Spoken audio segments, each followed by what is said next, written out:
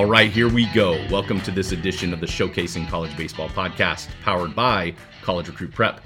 I'm your host, Ross Hawley, and I want to thank you for spending some time with us wherever you might be watching or listening from.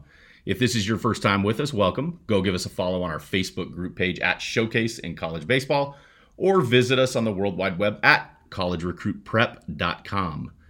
Today's episode is brought to you by Armilla Tech, pioneers in sports communication technology. Imagine a world where every play call is crystal clear, secure, and executed with precision. That's the world Armilla Tech has created. Trusted by top coaches across North America, Armilla Tech's innovative electronic play calling system is transforming how football, baseball, and softball games are being played one play at a time.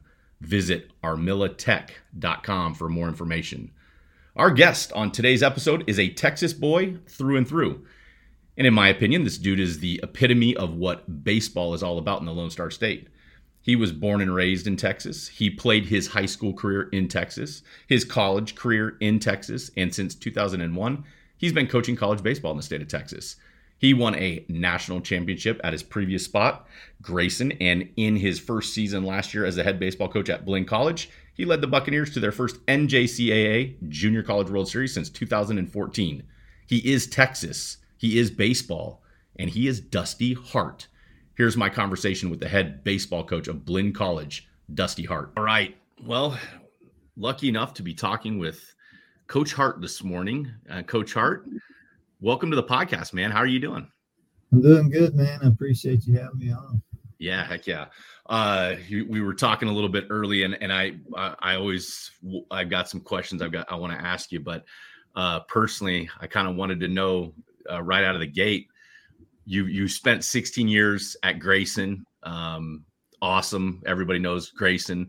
You go down to Blinn. Blinn is known as an absolute national power. But the thing that I wanted to know was, talk to me a little bit about the difference between North Texas and South Texas. Well, I think the weather's the first foremost thing. North Texas tends to get a little chilly, especially in February and January, and early inter squads are always kind of hit or miss. And so, the weather down here is just pretty much phenomenal. The wind never really blows, and it's like 85 degrees almost every day. And I'm not even sure if people down here have even seen snow. If they have, it's like one time in their entire life. So it's a little more conducive for baseball practice. That's for sure. Yeah. You know what though, man, you got to worry about those hurricanes down there. That's always a little bit scary to me. Yeah, I've been very lucky so far. We didn't have any of that last fall or this fall. So kind of knock on wood that keep skipping that. I don't think we'll have to be jumping any tornadoes like we were in North Texas. Yeah, that's a fact. That I hope that's the truth. Well, hey man, you guys are off to a nice start. You're 3-1 on the season. I know we're heading down. I think you told me you're leaving this afternoon for the weekend. 3-1. So I kind of want to lead with this. Last year in year one for Blinn, you guys took your program to the Junior College World Series out in Grand Junction. You talk about ultimate expectations on a program is going to Grand Junction every year. Talk to me a little bit about your season expectations with your 3-1 start so far this year. Well, we got a good team. I know we didn't lose a whole lot from last year. We lost basically 3 starters and really one pitcher that threw quite a bit for us, but almost everybody else is back. So it just presents a little different challenges. I think this year the target's on our back a little bit, and everybody kind of wants to knock you off the pedestal, so to speak. But I feel like we got a chance to win the national championship. We got very offensive club. We got a lot of arms. We just need to play right now. We dodging rain every weekend, it seems like. So we just need to play and see what guys can do and throw them in the fire and let them compete, and that's one thing I've always kind of prided our program, whether it was Grayson, Blinn, just like if you get out there and you play well and you play better than the guy standing next to you, you'll play. I mean, we don't really care about your 5-star, if you got drafted, or I mean, nobody can really live in the past, and that has nothing to do with what we're doing today. So we want guys that play for us to know, like, hey, you want to play good, play better than the guy standing next to you. I love it. Man, you have such a track record of winning, and I know you were 2008 national champions at Grayson. So you got more Coach of the Year, Region Coach of the Year titles, and I think I saw 10 that you have. So obviously there's a pedigree that you have, and anytime I get the opportunity to talk to a national championship type coach, it's like, hey, give us the secret sauce to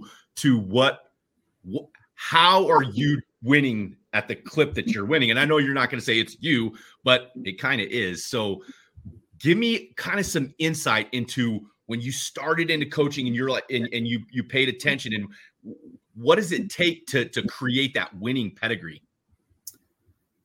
Well, I think I was really lucky.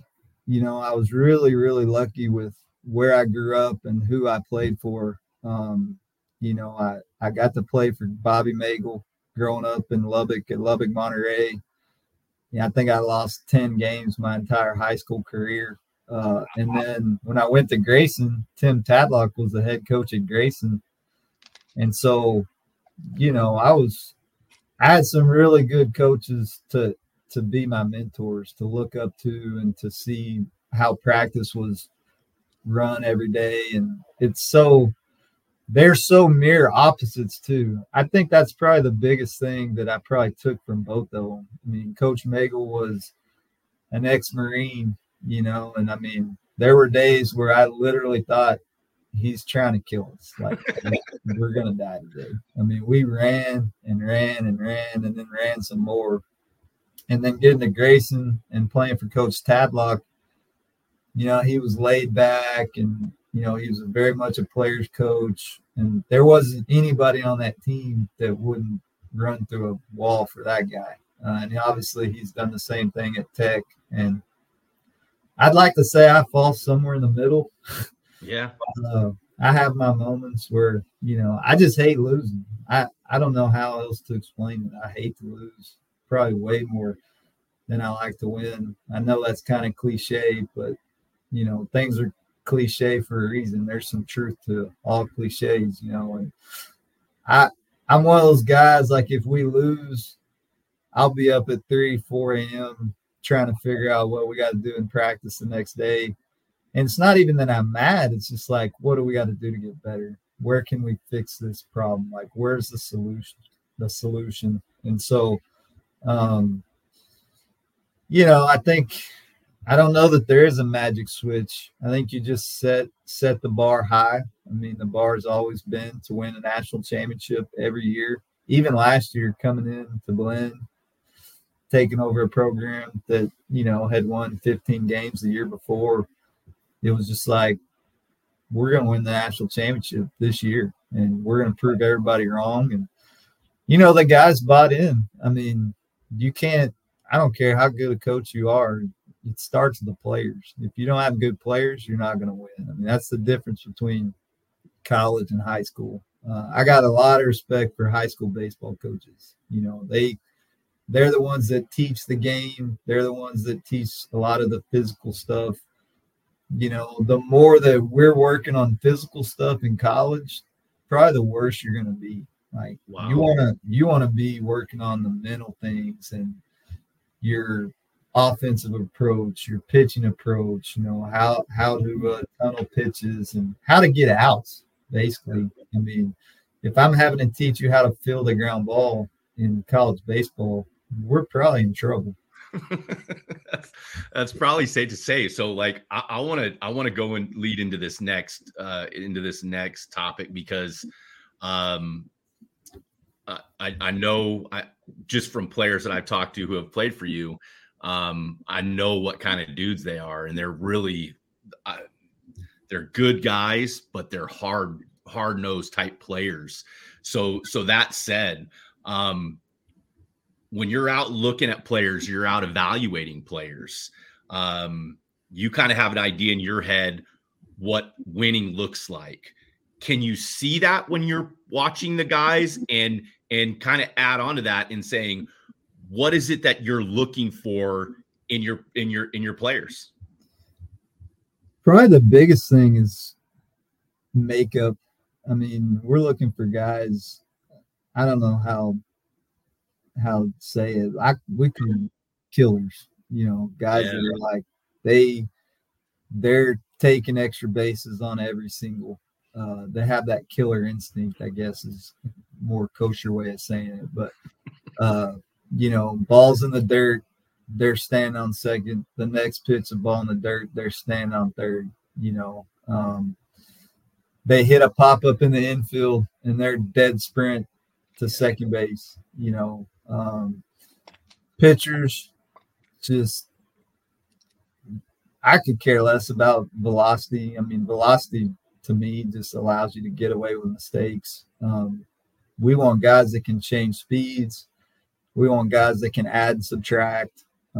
As a pitcher, it's never made sense to me why you would throw every pitch the same speed. So like you take a pitcher that's throwing 92 every pitch, you're literally helping the hitter out. I mean, hitting is timing. So if I'm throwing every pitch 92, 92, 92, 92, I'm playing right into the hitter's hands. So and that's one of the things we try to teach our pitchers is just adding and subtracting. You throw one pitch 92, you throw the next pitch 89, then you go 76 in the breaking ball, maybe you go 80 with the changeup, then back to 92. Like there's always some addition and subtraction to every single pitch. So you're really, from a scouting standpoint, you're looking for a guy that can change speeds, that can land a breaking ball in any count.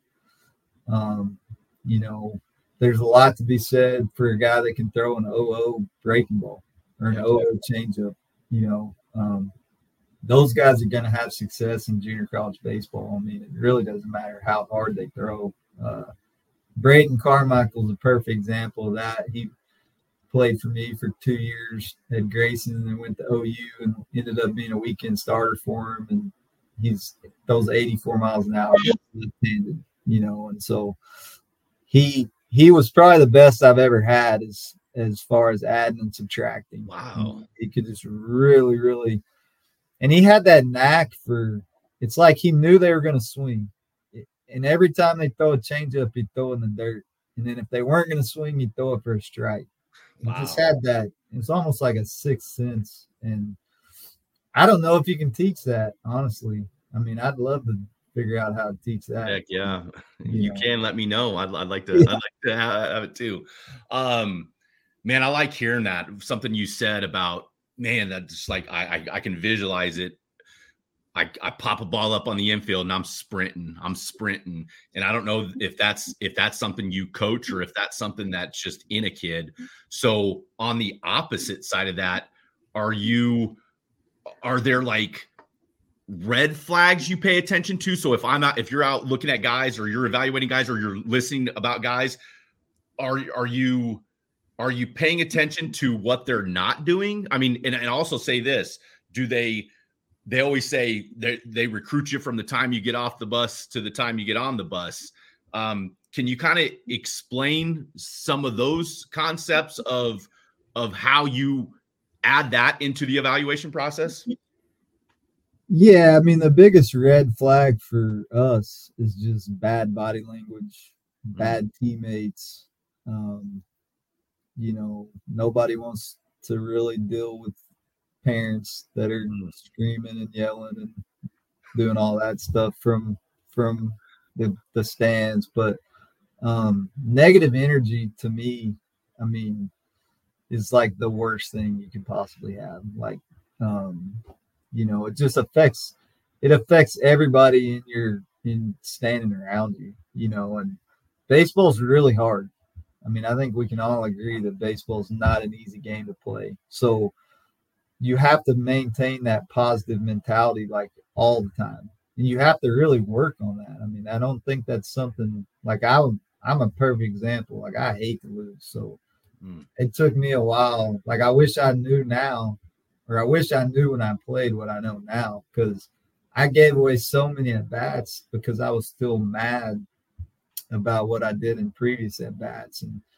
But, the guy that makes an error and puts his head down and maybe kneels down in the middle of the infield, like, the play's still going on.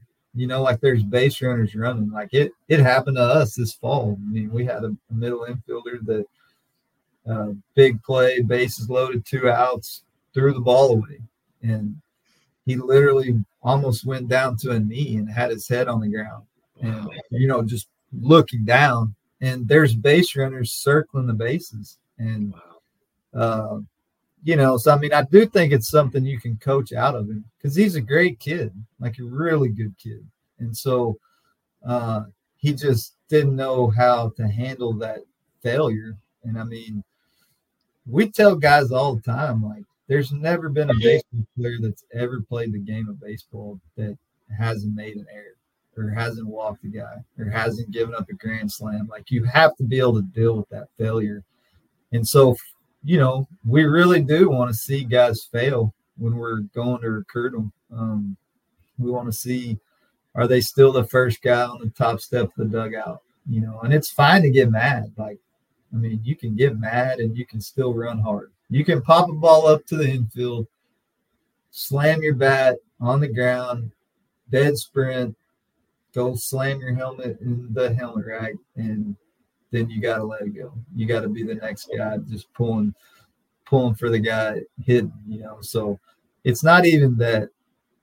I would think it's more, can you let it go, than are you going to get mad and just pout, just bad body language. You know what, Coach? That's I love that. I've got 2 boys that right now that I'm 9 and 10, and body language is a conversation we had about 2 weeks ago. So I want you, the expert, a message that you're talking to 9, 10, 11-year-olds that are learning the game, that love the game. How do you tell them, how do you explain that failure is okay? How do you explain that that body language is everything? What do you say to the 9, 10, 11-year-old kids that, because I know with growing up, my dad would always be like, Ross, control your emotions. And I'm like, what? I don't even know what that means. Control my emotions. So I think it's kind of shifted to body language. Can you, is there a message you have for the young guys, that things that they can work on at that age? I think with young guys, I think a lot of guys are visual learners, and we even do this. Like, I tell our guys the same thing. Like, why would you ever let anything but your play dictate whether you're going to get to go play at the next level? Like, the biggest travesty for me is, like, you have a really, really good player, an SEC Big 12 type player, that doesn't get the opportunity to go play at that level because of something outside of the white lines, something that they can control. And so I show them all the time. We'll be in a meeting and I'll be like, you guys tell me if this looks good. And, I'll throw my head down and I'll slump around and I'll, kind of kick the dirt, or I'll throw my fungo down on the ground, and they'll be like, I'm like, does that look good to you guys? I'm like, yeah, it's a bad look, really bad look. Well, that's why you're probably not going to the University of Texas right there.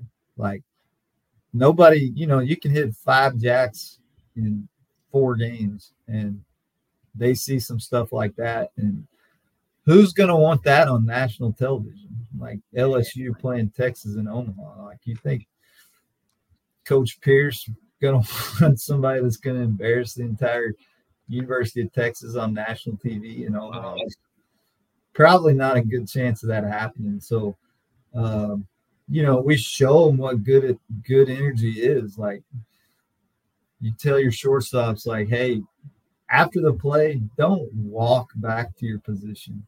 Just a little jog, have some energy. Hey, 2 outs, you make an error. Hey, give me another ground ball. I got you this time. Like, just that positive self-talk, which that's probably the other thing, everybody's fighting that internal battle in their head.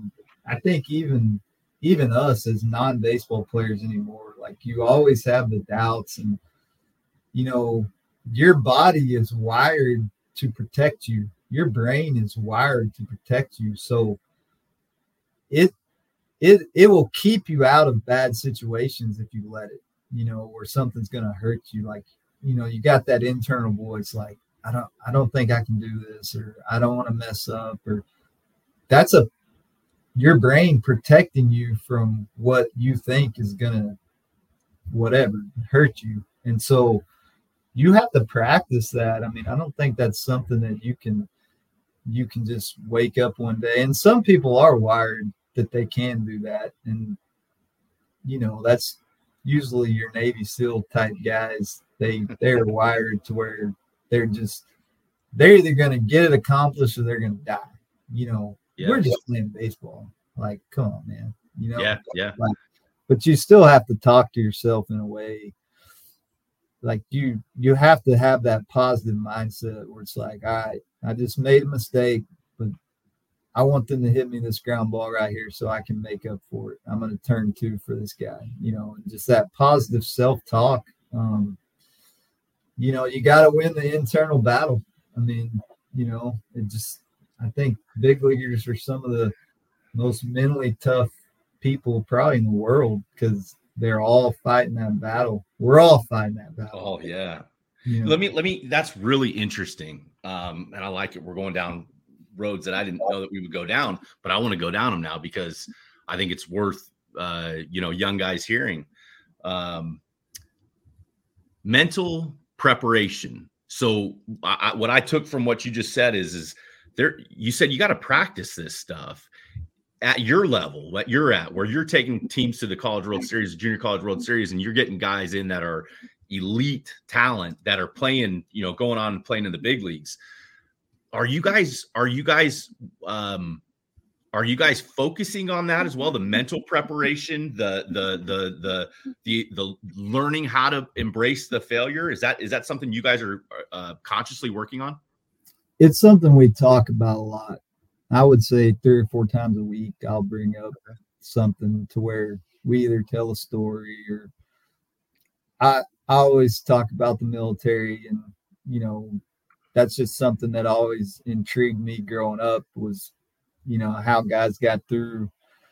And it's kind of silly comparing that to baseball, but I think there's a lot of similarities in the mental aspects of, because all of those guys are the best of the best. To even get into Navy SEAL training, you're the best of the best. So how come there's a 10% attrition rate, where you take 100 guys that are the best of the best to even get into the training and only 10 people are making it through? And don't hold me to those numbers, but it's just always something that's kind of intrigued me. And I think you can take those lessons and learn from them. And, I read a lot of books about that stuff. And, that's one thing the Navy SEALs actually implemented was some mental toughness, mental skill training into their program. Because the answer for them was not to make the training easier.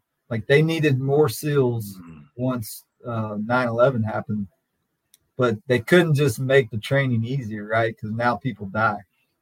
So they had to figure out how to get more people through the training. And part of what they did was implement a mental skills toughness training into their daily deal. And I think it jumped like 15 or 20%, almost like a 30% attrition rate. And that was just kind of mind blowing to me, that just guys winning the internal battle, telling themselves, I'm going to make it. I'm not going to fail. Just little keys like that. I mean, if those guys can do that, I mean, imagine what it could do for your baseball team. Obviously, if every guy in the dugout's just like, you 0 for 5 with 5 strikeouts, but you come up with your 6th at bat today.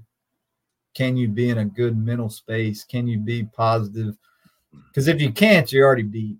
You're going to get out before you even step in the box. So to me, you just have to talk to yourself in a way that is nice. I mean, as simple, as crazy as that sounds, it's not, I suck or I'm not good. Or so, I mean, we do talk about that a lot. The other thing we talk about is just having a routine every day that gets you into the right headspace to play that day, no matter what it is, whether it's inter squad or you're playing Coastal Bend, San Jack, Navarro, McLean. Like, it doesn't matter who's in the other dugout. You want to have a routine that's every single day. You never change from your routine. That's what helps you get into the right mental space and to that competitive mentality every day. Because honestly, the team that wins the national championship, it's probably the team that can go play like they're just playing an inter squad.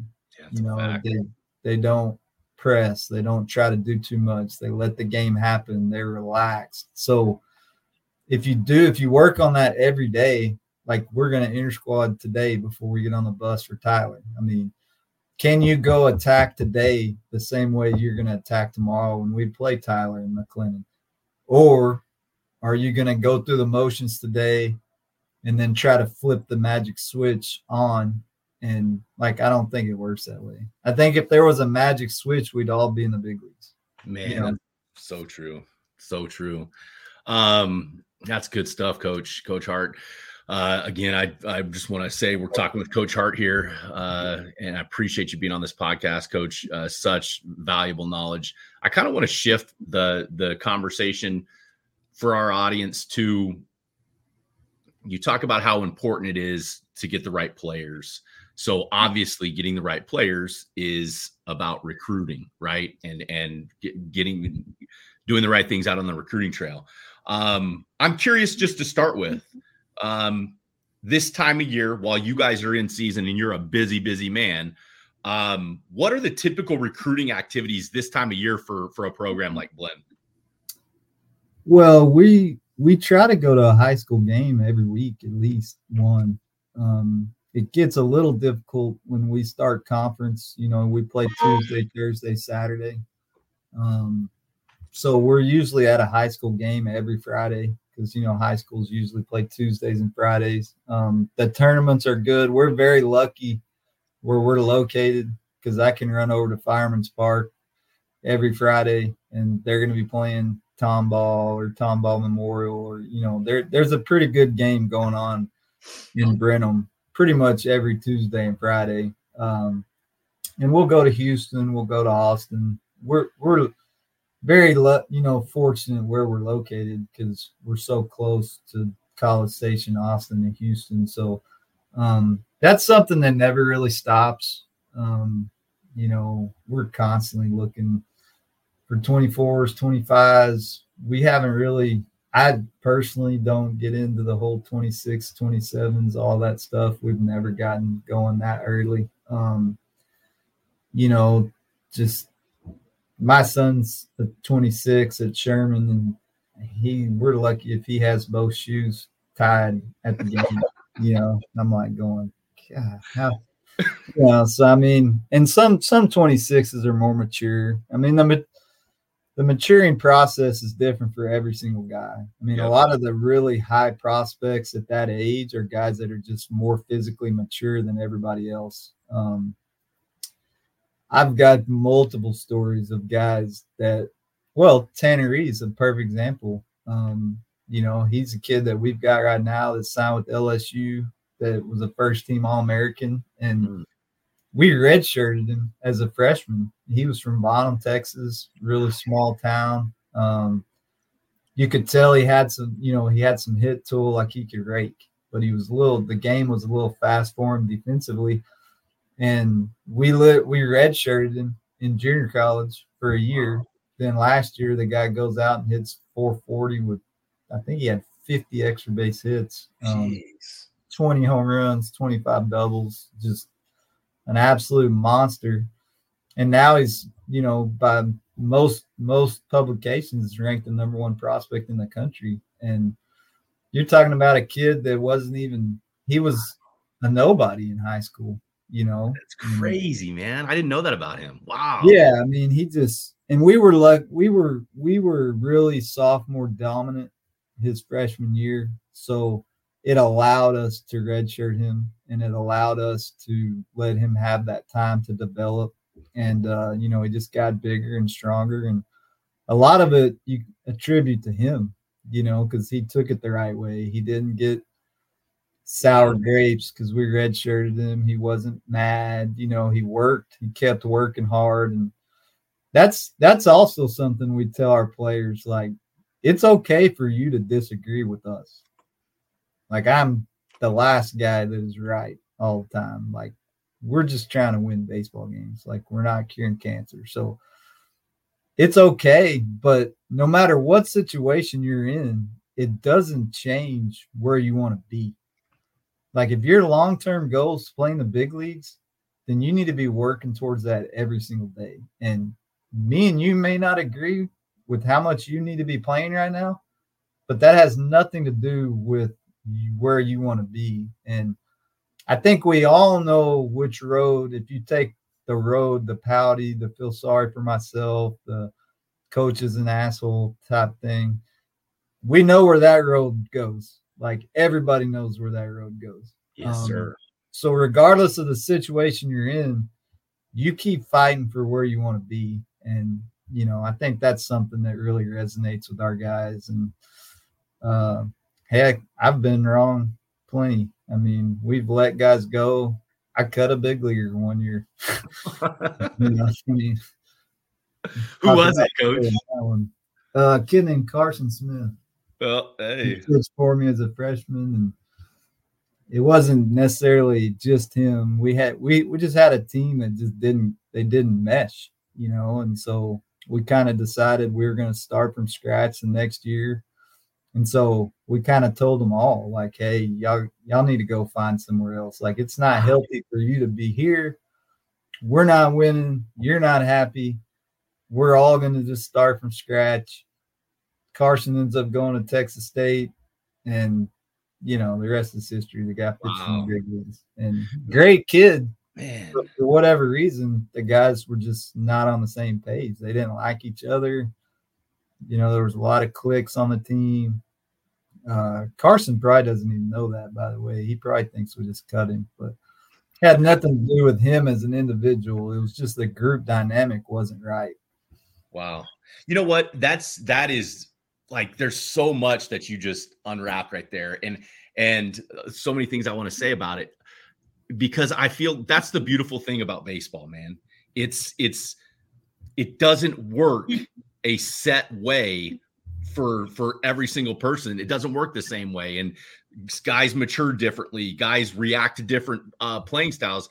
And one of the things that I've always found just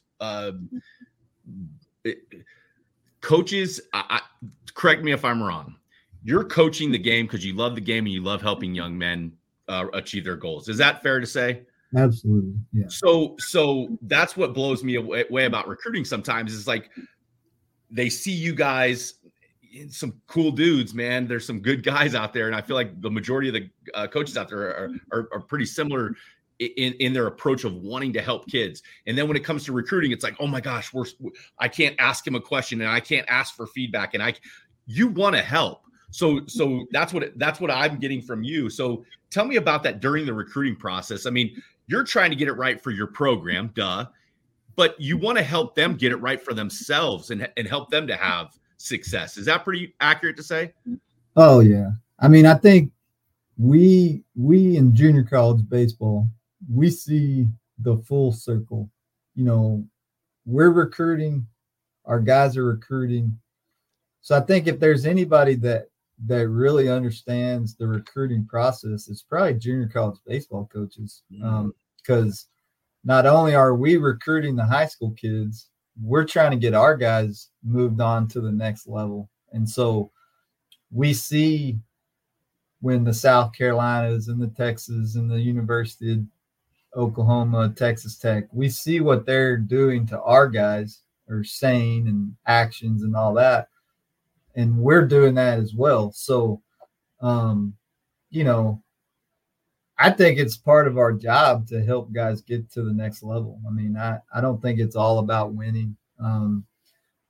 I personally believe if you do things the right way and you play hard and you work, like we can find you a place to play. Yeah. You know, we can't lie for you. You know, I mean, if you're, you know, I don't want to send you, or I say send you, like I don't even do it. Like I have no control over Texas Tech, whether they sign a kid or not. All we can do is say, man, this guy's unbelievable guy. We love him, all that stuff. And then they're the ones that are going to pull the trigger. So we're a small part of that. I mean, you have to perform. I mean, demonstrated performance. So, you know, I think it'd be irresponsible on our part not to try to help our guys get to the next level, you know, and I hope they all play in the big leagues and go in the SEC and Big 12. And, you know, that's not realistic. Because not all guys are SEC baseball players, and that's fine. I mean, I think that's where there's a disconnect with some of the select stuff and high school kids. It's like their entire livelihood is based on if they're a good baseball player or not. And I don't think that's a good perspective. I think you have to have some other stuff going on in your life. And, you know, there's plenty of guys that we coach that are going to be good doctors and good lawyers, and like, hell, they'll make way more money than I'll ever make. I mean, like, and there's absolutely nothing wrong with that. I think you just enjoy the process while you get the opportunity to play. And if it's in the cards, it's in the cards. And if it's not, go be successful in whatever you choose to do. Man, that's great stuff, Coach. That's great stuff. Talking with Coach Hart here and Blinn College. These guys everybody knows who Blinn is. I don't even have to say anything. A couple more questions for you, Coach. And again, I really appreciate the time. I want specific advice for young men that want to get your attention, that want to play for you at Blinn. What's your advice for a guy that maybe you haven't recognized yet? Maybe they haven't got your attention. If I was Ross Ollie, I'm a senior, I'm a junior in high school, and I want to get Coach Hart's attention at Blinn because I want to play for Blinn. How do I go about doing that? I think nowadays it's pretty easy with the Twitter and with email and video. And, you know, obviously we're looking for skill set. It's very easy for us to see, and I think it's very easy for everybody to see if you edit out every pitch. Like I want to see you throw to a hitter. You know, I want to see, you know, I don't want to see every single pitch strike three and they throw the ball around the horn. Like that just tells me you're hiding something almost in a way. Like I want to see you face a couple hitters. Like, you know, don't rush the process. Like, if every clip you send is you hitting a double, like we know you don't hit a double every single at bat, right? I mean, that's, if you do, maybe we need to sign you. I don't know.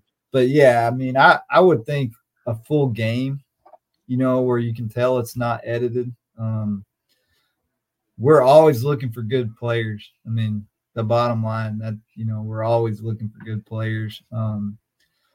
College baseball is it's in a very unique position. Like we don't even know where it's headed right now. Like everybody's old. I mean, I have a couple guys that should be seniors in college playing junior college baseball. And 5 years ago, that was a non-issue. Like that was unheard of to have a senior in college playing junior college baseball. Yeah. And, you know, I think you just have to keep fighting for your dreams. I mean, every time you get to play in front of a coach, it's an opportunity. So, you know, we do camps, we do all that stuff, but, you know, I mean, some guys come to camp and they got their shirt untucked, or we do a scrimmage and they pop a ball up and they don't run hard. And it's just like, Wow. You're looking for outliers. You have to find a way to separate yourself.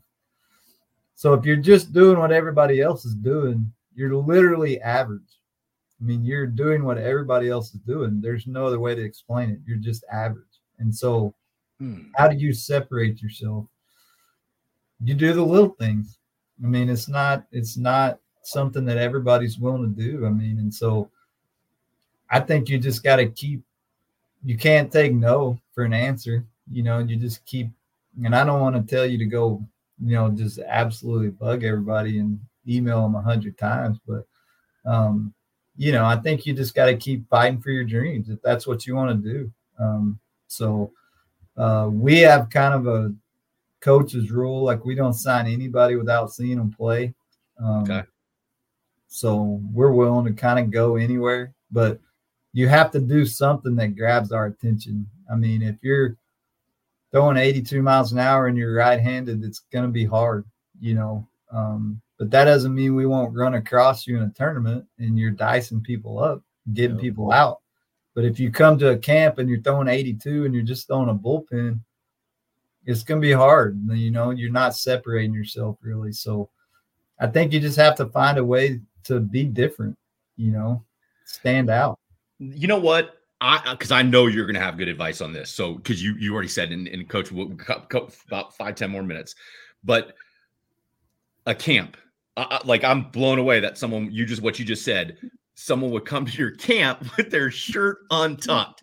So, like that to me is a controllable. So, give me a tidbit of like, hey, if you come to camp and you want to stand out, this is what you need to do to get Coach Hart's attention. I think just have great energy. And I don't mean good energy. I mean great energy.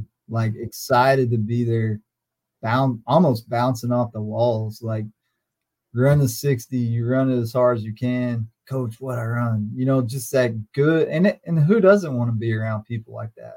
In any walk of life, honestly. Like positive energy and guys that are just radiating that they're having fun. I mean, you kind of brought it up earlier. Like we coach because we love baseball. I love going to practice every day. Like going to practice every day for me is like going to play golf for a lot of people. Like the years we're not very good, practice feels like a funeral.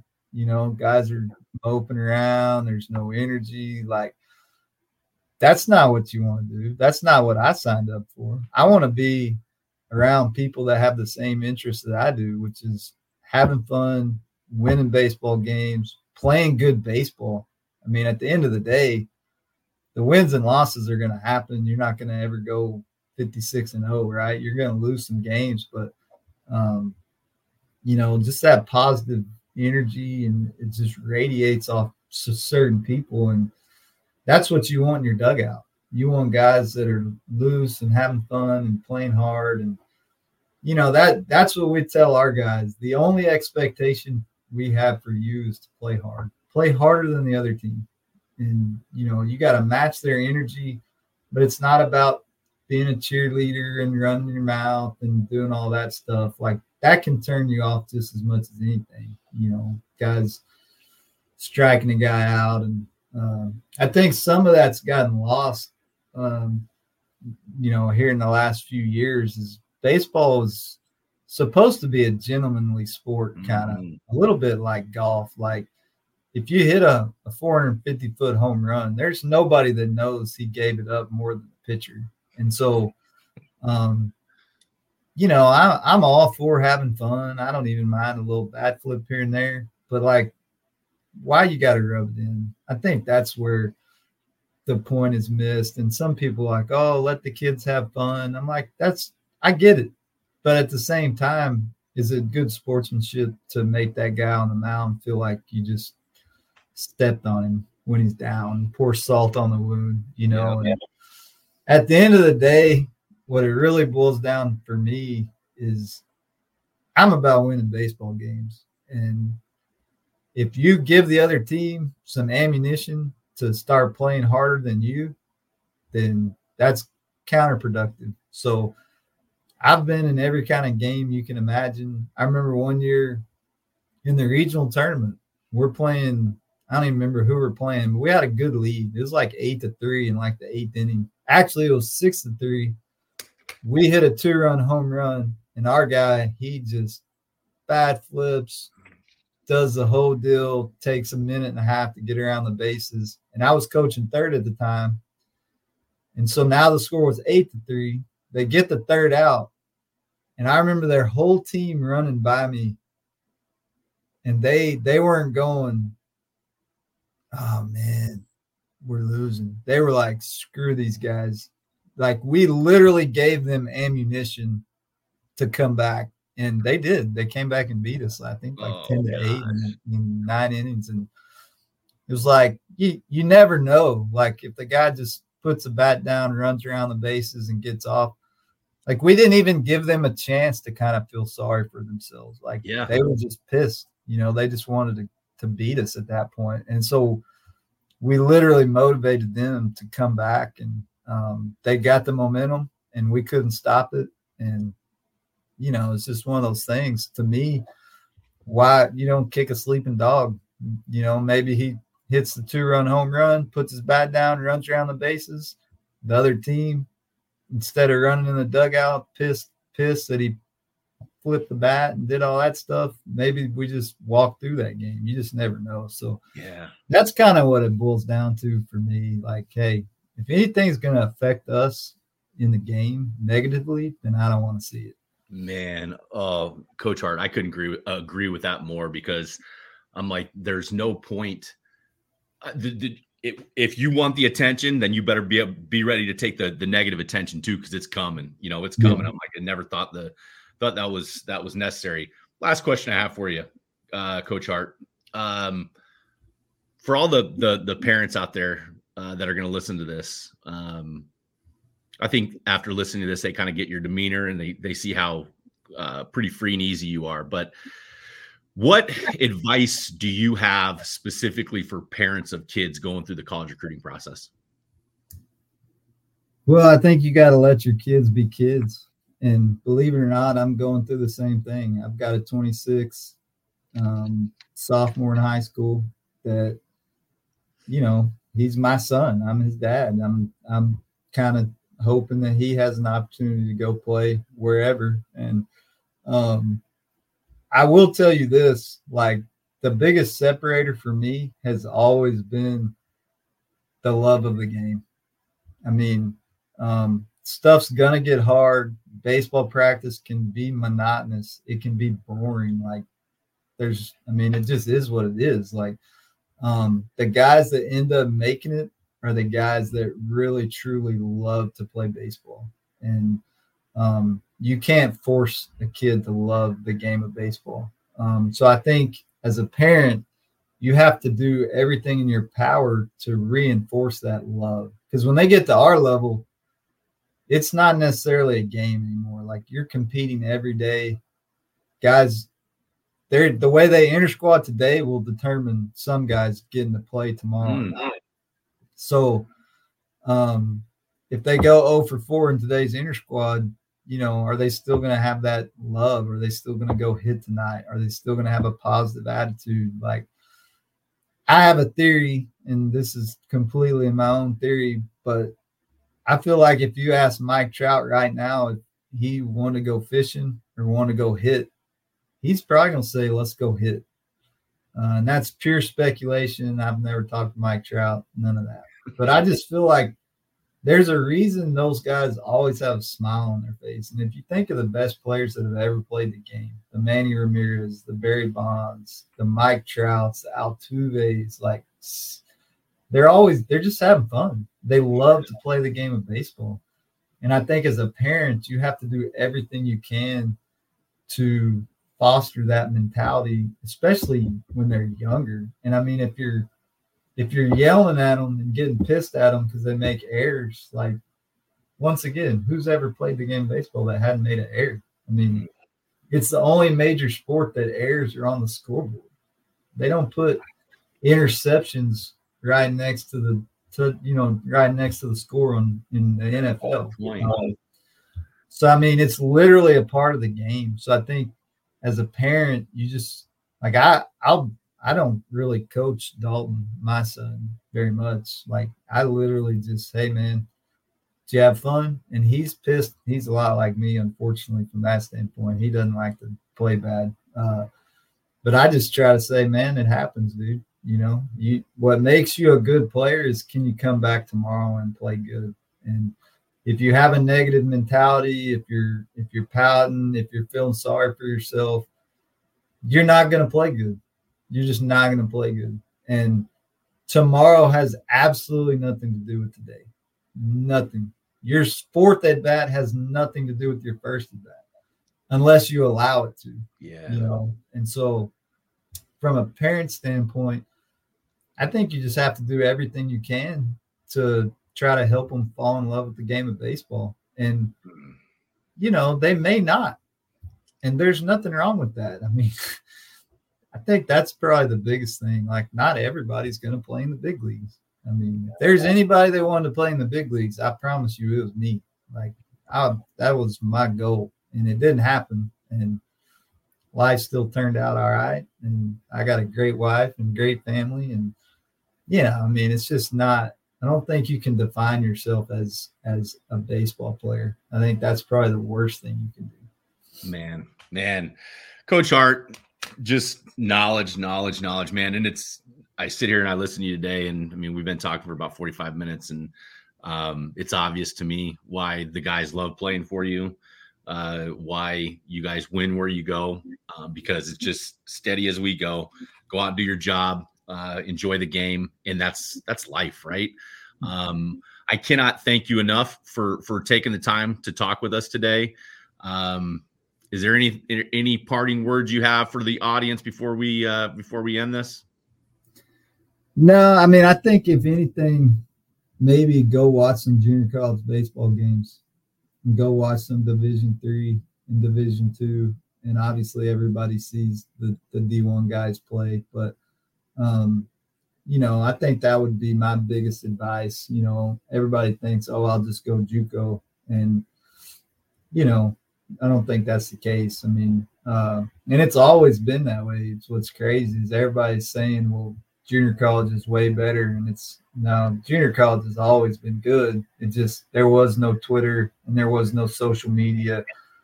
And, you know, back in the day, junior college guys were really hungry. I mean, nobody's going to play baseball at some of those schools because they want to be in a fraternity.